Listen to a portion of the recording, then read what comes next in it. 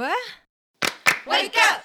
You've been there, snoozing behind your eyelids when all of a sudden the alarm sounds, reality hits.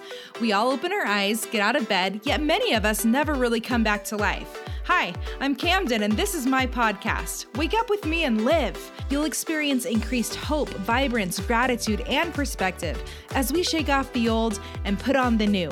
It's 10 till the rest of your life, people. Time to wake up. And here I am. Good morning to you, whether it's normal morning or whatever time of day it is morning, and you are ready to wake up. It is time to open your eyes, to take a deep breath through your nose. Hold it. Out your mouth.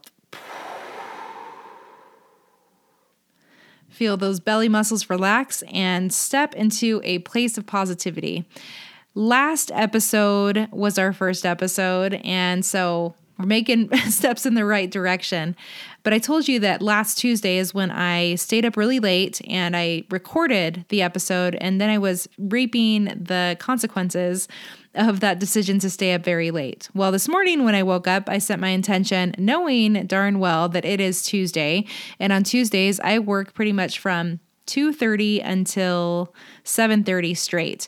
And once I get in that work mode, I hyper focus on things that I need to get done. Well, here we are at 8:05 and I'm recording this, but honest to my intention this morning, as soon as this is done, I am going to bed and I'm going to enjoy my sleep and I'm going to enjoy the rejuvenation of the morning.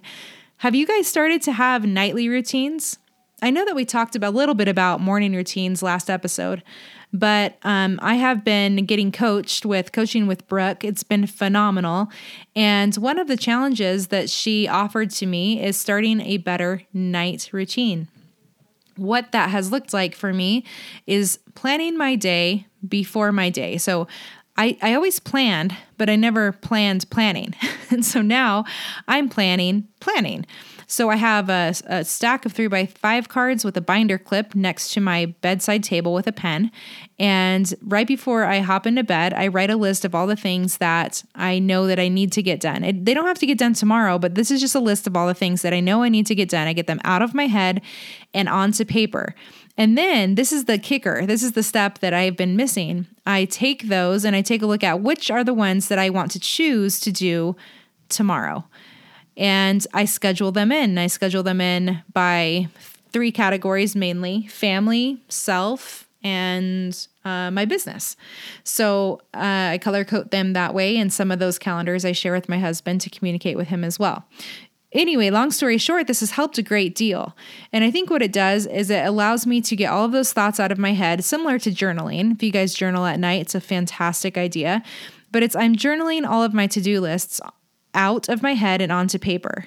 Okay. And for me, I have trouble remembering things.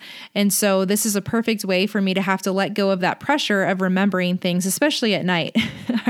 Our brain is trying to calm down, but if it's bouncing back and forth between all of these thoughts, it makes it very difficult. So I get those bouncing ping pong thoughts out of my head and I put them on a 3x5 card, and then I make the plan. I planned the plan and put that in my calendar, and it has been working. I did this 5 times last week, and it has been such a change in how I have been approaching my day, to a fault almost, but that's to be expected whenever you try anything new.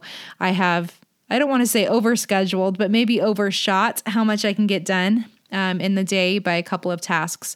But we live, we learn, and we adjust, and we are nothing but flexible as humans. Sometimes it doesn't feel like we're flexible. Sometimes it feels like we're pretty set in our ways. They even have sayings like you can't teach an old dog new tricks, right? But I believe in something called neuroplasticity. Maybe you've heard of that before. The psychologists talk about it, and pretty much it just means that our brain goes through certain neural pathways similarly each time we pass a thought through our mind. So, for example, if I say time for bed, the way that my body and my brain communicate are through a certain pathway to help me know what it is I'm supposed to do. But what I believe is that we can change that neural pathway, and that's what neuroplasticity is called. And by practicing new things and setting up our structures and our procedures in a way that works with our body and works with our mind, we can do this rather successfully. So whereas before I would go to bed, I'd wash my face, brush my teeth, use the restroom, get into my pajamas, and I was said a prayer with my husband before I go to bed. That was my normal routine. I believe that neuroplasticity will allow me to bring in a new piece of my nightly routine and still find success with that. For example, the 3x5 cards. Sometimes when we have experienced things in the past that give us evidence that maybe we can't change, we become resistant to change or to hope that this thing will work.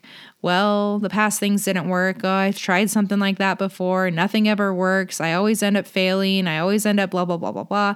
And we spiral on our thoughts going downward and downward and downward. This is not very helpful.